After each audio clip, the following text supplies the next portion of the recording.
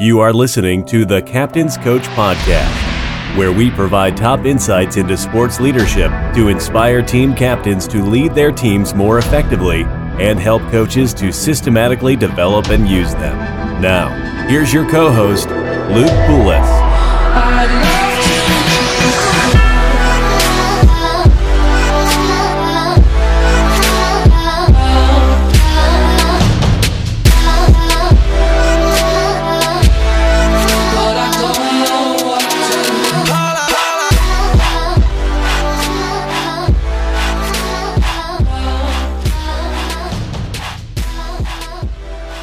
Welcome to the Captain's Coach Podcast. I am your co-host, Luke Poulos, and we have a great episode today with Dr. Nate Zinzer. Doc Z is the director of the Performance Psychology program at the United States Military Academy at West Point. It is the nation's gold standard curriculum for teaching and training the mental skills that underlie excellence in any human performance. He has been there since 1992, and previous to that, he taught sports psychology at East Stroudsburg University and in the University of Virginia's Continuing Education Division. He's a certified mental performance coach with the Association for Applied Sports Psychology and presents nationwide to university, professional, athletic, and corporate groups. Today, we will cover multiple aspects of leadership and sports performance psychology, to include the 5 questions Doc Z asks every program and every player to begin their leadership development in his own curriculum.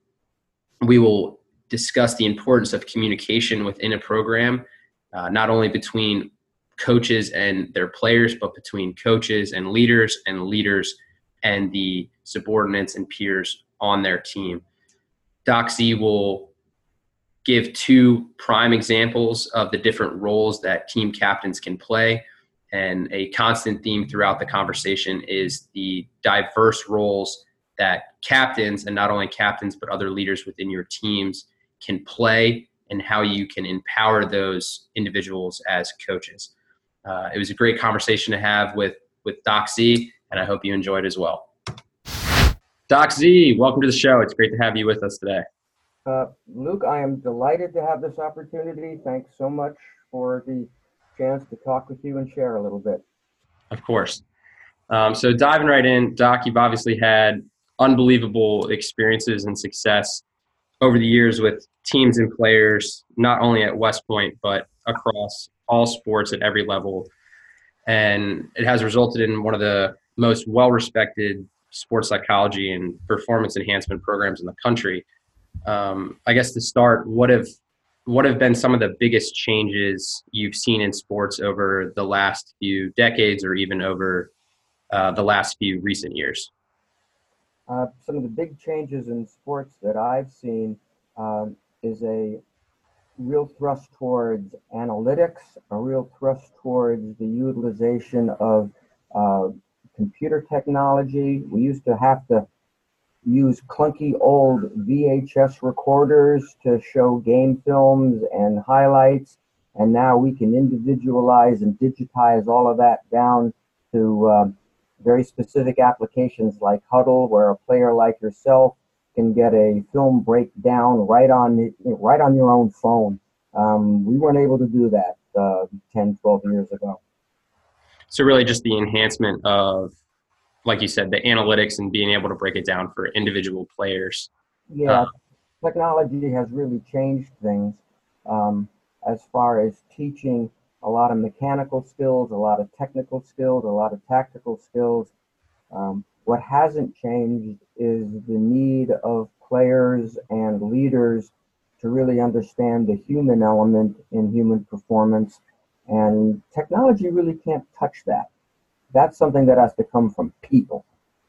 Yeah, that was kind of going to be my next question. If technology has been able to make that transfer over to the leadership development or the leadership training aspect, but it sounds like that has stayed more of a personal skill and something that needs to be developed in a different way. So what are some of the fundamental values and principles that you preach and stress as a performance coach and the sports psychology department at West Point that encourage leadership on the teams you assist and the players you work with?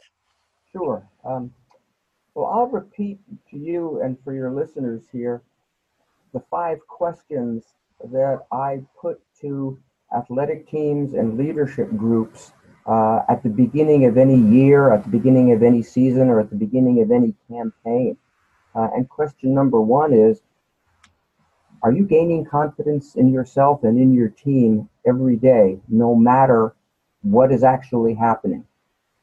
No matter if performing well, performing poorly, are you gaining confidence every day? Yes or no? That's question one. Question two, are you able to direct your senses and maintain focus on what is most important moment by moment? Can you do that? Yes or no? Third question, do you have all the energy you need to participate effectively and passionately all throughout the day, all throughout the evening? If in the case of a West Point cadet, you've got to do 2-3 hours of homework every night. Do you have all the energy you need? Yes or no? Fourth question, are you on a mission? Do you really have a sense of purpose? What are you here for? What do you know is important? And do you have a plan to get from where you are right now to where you really want to go? And the fifth question is, do you envision the success that you want for yourself and for your team? Do you actually see it in your imagination, hear it happening, feel what you're going to feel when you're in that moment? Do you envision success before you step into some arena? Yes or no? So those are the topics that I work with, and most people, when they're honest, will say, no, I can't answer all those questions with an unambiguous yes. And that's where we begin to learn to do the drills that'll build the skills that'll take people to that level of confidence and focus and energy and sense of mission. Yeah, I think that those 5 questions are great. I always liked them when I was at West Point and you worked with a lacrosse team. I think it really hits home one of the 6 tenets we preach at the captain's coach, that leadership is expression. And you have to be able to express your own level, where you're starting at and where you want to go. And like you said, usually when you start with these teams or the players, they don't have an absolute confident yes to every single one. And I think if you start from there and you're able to, in like one of your questions, are you able to envision it? Are you getting enough energy? If you're able to express that and understand where you're lacking, I think you can really step off from there and really hone in on what you need to work on. So from that, I guess, after those 5 questions and you kind of do your baseline analysis, is there an average protocol or curriculum that you put teams and players through to systematically develop leadership skills, not just the skills and performance on the individual level, but systematically for leadership skills? Well, I think leadership and performance intersect significantly. The first person you have to be able to lead is, of course, yourself. And as a leader, you have to be able to build, protect, maintain, and project confidence, focus, and composure.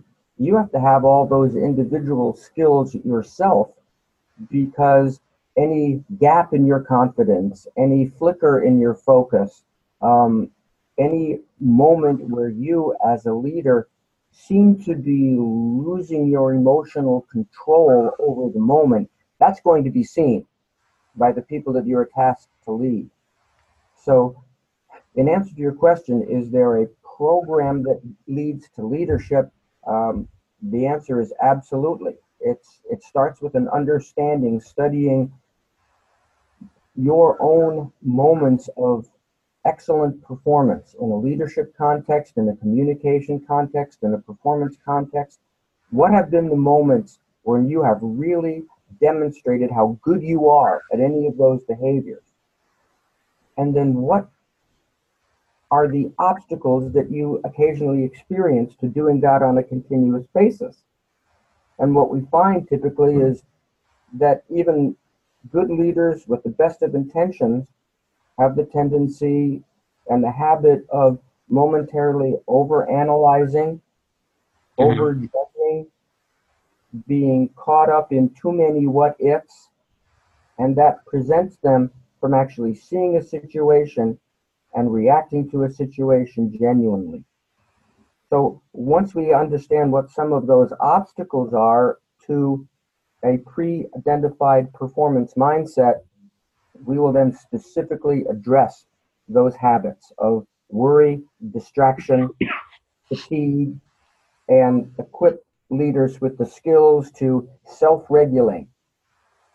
I know how I need to talk to myself so that I can be in the right kind of mood, so that I can come across as genuine and helpful to all of my subordinates. That's a really quick answer to a very long question, Luke. No, that's great. So it sounds like in your programs and the players and teams you work with, there's a lot of self-reflection, and what I gained from your explanation there was there's a lot of reflection on either good or bad past experiences and past instances of whether they did a good job or a poor job as a leader, and then understanding what the situation was surrounding those instances, and specifically for where they could have improved, understanding what held them back, and moving forward and developing skills to decrease the impact of those situations or those aspects that led to the non-optimal outcome that they had. Very true. So that's great. Moving on. So outside of your own program and the things that you're able to implement at a systematic level, what have been two of the teams or a couple of the coaches that you see that continually display a high level of player leadership and player-led teams? And what do you think that they do, or what do they do that allows their teams to have this advantage, or what is it they do that promotes this player leadership within their programs? There are several teams here at West Point that I think do a darn good job of that.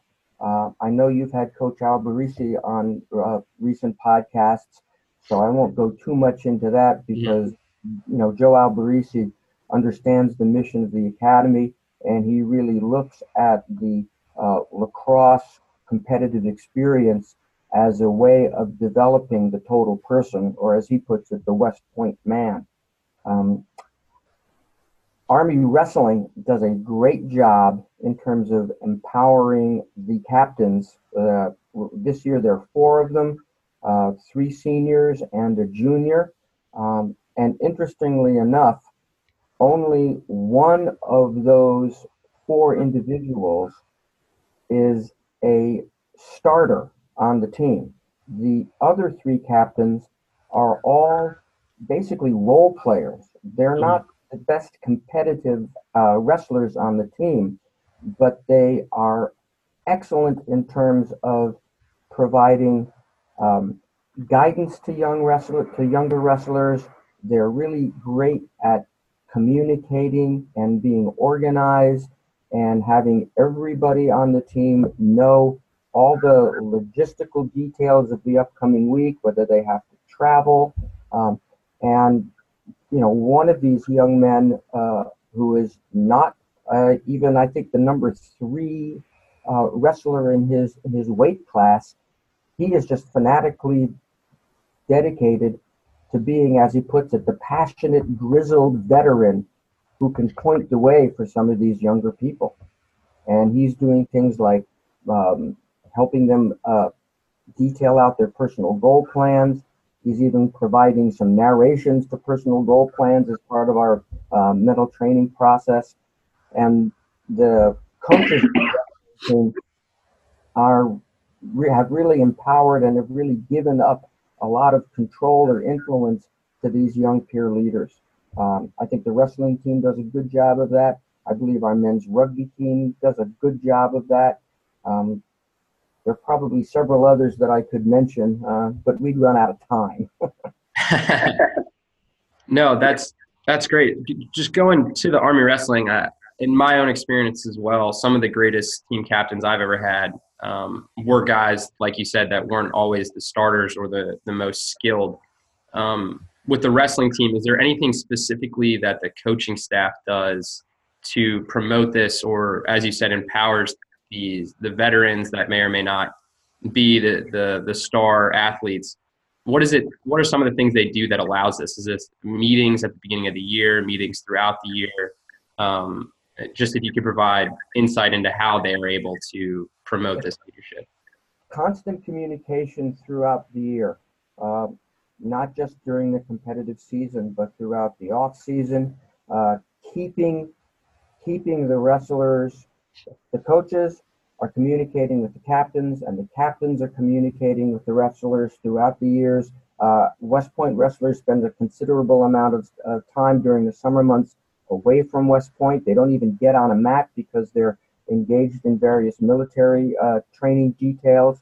But there is a very tight web of communication going from the coaches during these months to the captains. The captains are in touch with the various wrestlers who may be engaged in the air assault summer training. Mm-hmm. Or they are taking an academic development exercise that takes them to the Pentagon or to a Walter Reed Army Hospital.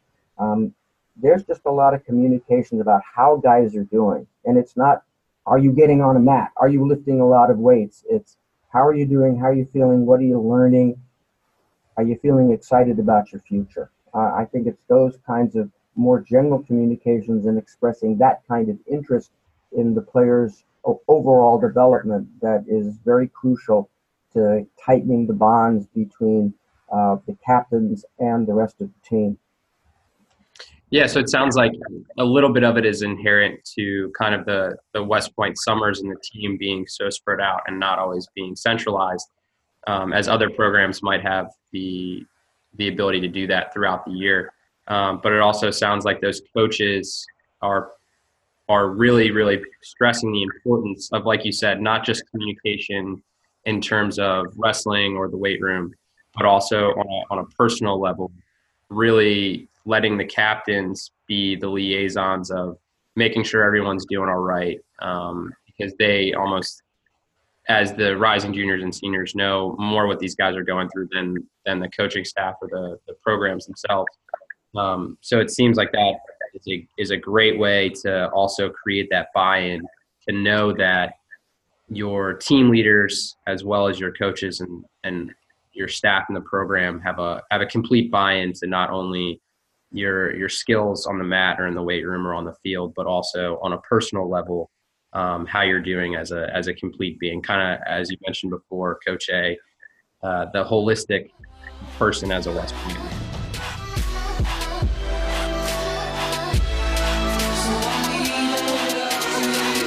Thanks for listening to the Captain's Coach Podcast with Luke Poulos. If you liked what you just heard, please give us a 5-star review on iTunes and check out our website at captainscoach.com. Join us next time for another edition of the Captain's Coach Podcast.